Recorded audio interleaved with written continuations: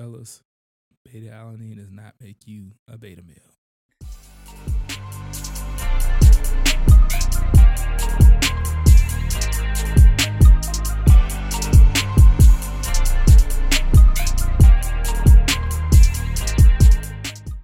All right, so let's get into this. Podcast 22, beta alanine. Another one. Another, I think, widely known supplement, but I don't think people understand what it does. And you find it a lot in pre-workouts. So let's get into it. So beta alanine is a non-essential amino acid that is quite unique, where unlike most amino acids, this one is actually not used for protein synthesis, right? So keep that in mind. What it does do, it bonds with another amino acid called L-histidine. All right.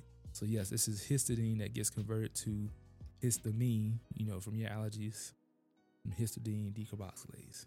Anyway, it combines with histidine to form a compound called carnosine, which essentially is a combination of the two. Now, carnosine behaves as a proton or acid buffer, which minimizes the lactic acid production in your muscle during exercise. Which this is typically for anaerobic endurance. Now, there's some debate about this because lactic acid isn't necessarily the product of glycolysis, it's lactate. And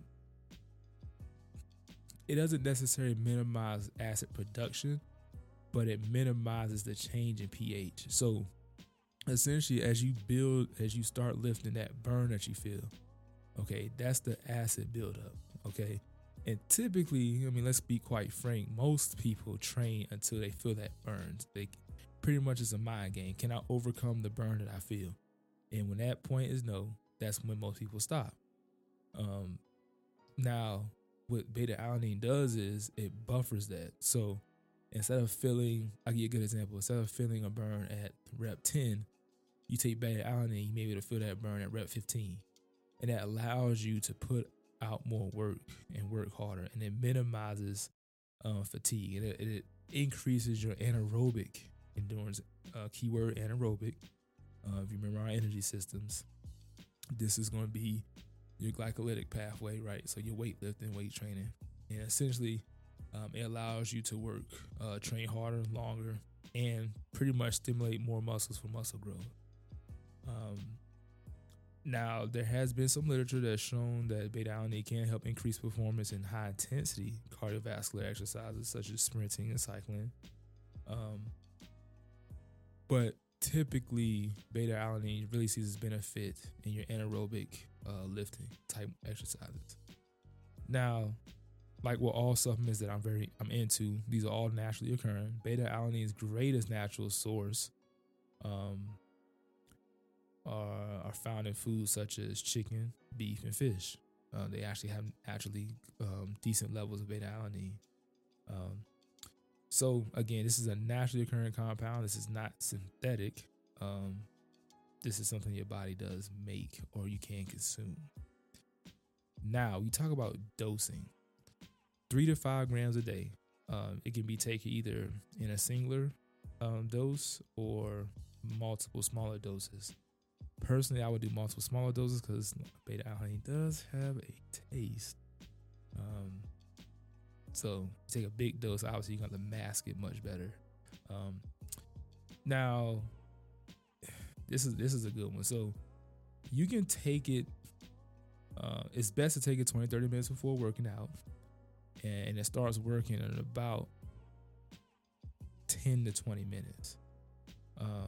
Now, when you take pre-workout, that tingling feel that you feel, that is not caffeine. That is beta alanine.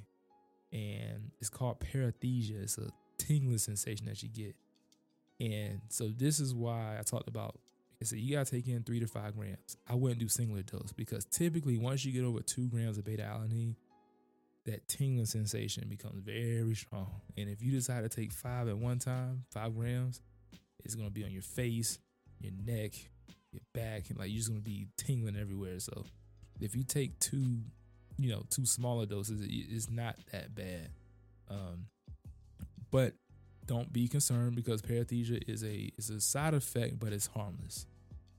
Okay, it's a completely harmless side effect. You're not losing your mind. None of that stuff. All right. But yeah, beta-alanine. We'll get to the quick question. Does it work? Absolutely. You can easily tell the difference between a lifting session with and without beta-alanine.